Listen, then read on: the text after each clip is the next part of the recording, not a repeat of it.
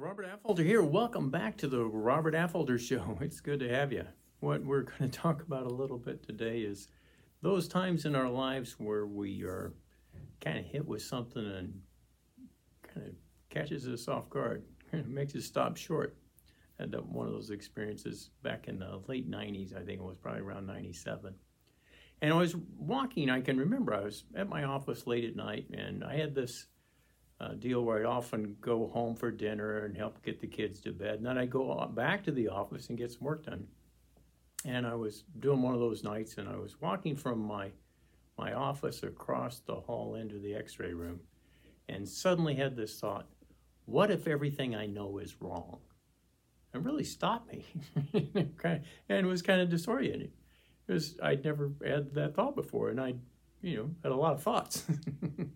Here I had a degree in chemistry, and I had a degree in business, and I had a degree in chiropractic, and all these things, and what if everything I know is wrong?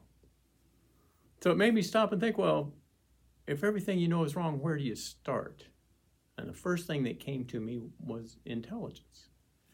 And I knew what I was thinking was this universal intelligence that created the universe. That's what we call it in chiropractic. And brings order and has the know-how to create a universe.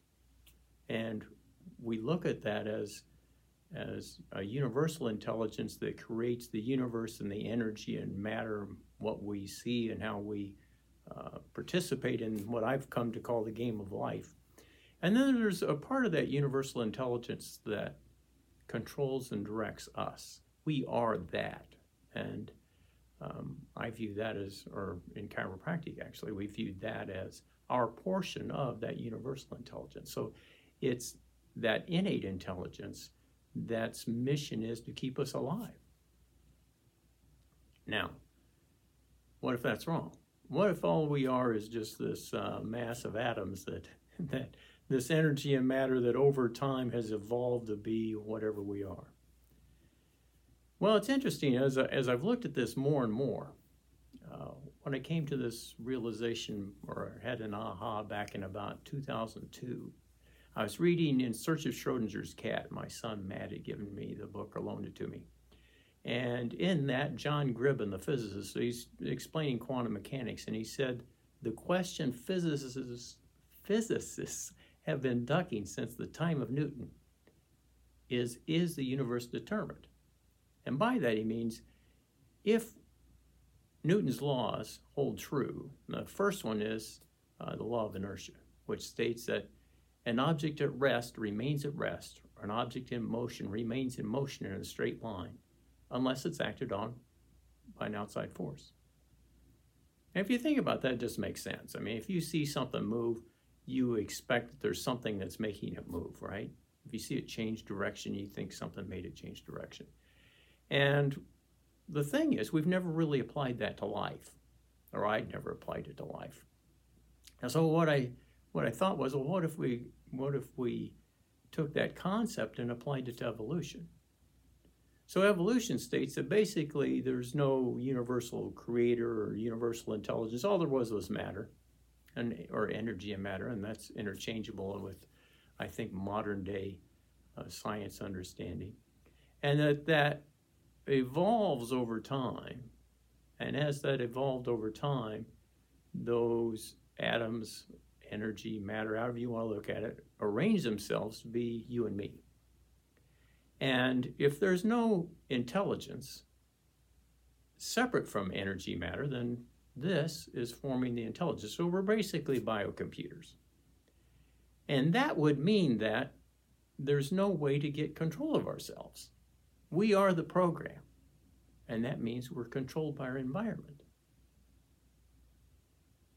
It's really interesting, and I think rather liberating, because if we are something different, if we do have an intelligence, if there's an intelligent realm, a realm of mind or spirit or whatever you want to call it, if there is that intelligent realm that can control our bodies, then we can step back and go, well, look, if I didn't realize that before, and if I didn't actively realize I was participating and could control my body, then a lot of the times I'm not.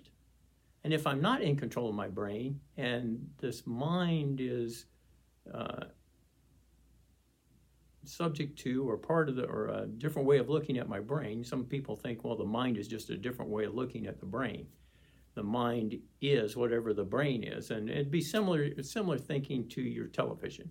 What shows up on your television, we don't believe that's due to some intelligence that's controlling the television. We believe that's because of the energy and matter of the television.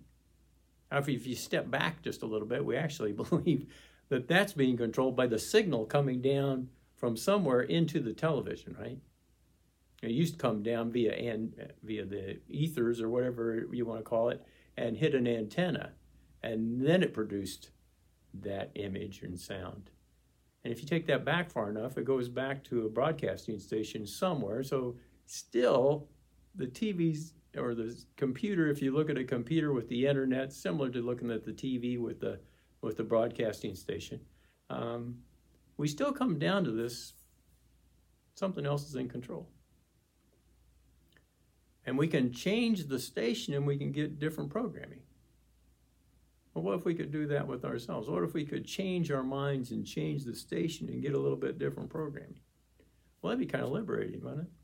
And if you don't realize that you can do that, are you then just allowing your brain and the programming of your brain to maintain control? And that's what I think's happened a lot of times.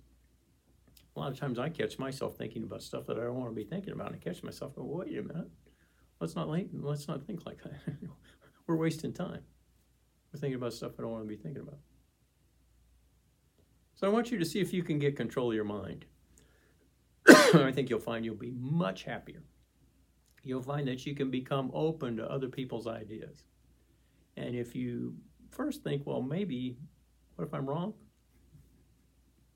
Then you can be opened up to more experiences. And you can be probably better accepted by a lot more people because, again, you can exchange ideas. And you don't have to make them wrong, or you can just change ideas. I like to say, I'll never be wrong for long. If somebody can give me some evidence that I'm wrong, I'd like to shift my thinking and be right. All right, so think about that. That's going to be your assignment if you want to look at it like this. If you can get control of your mind, see how long you can get control of your mind, and then be open to new situations. I think you'll be happier. Robert Affolter signing off, helping you have a wonderful life. Thanks for watching and listening.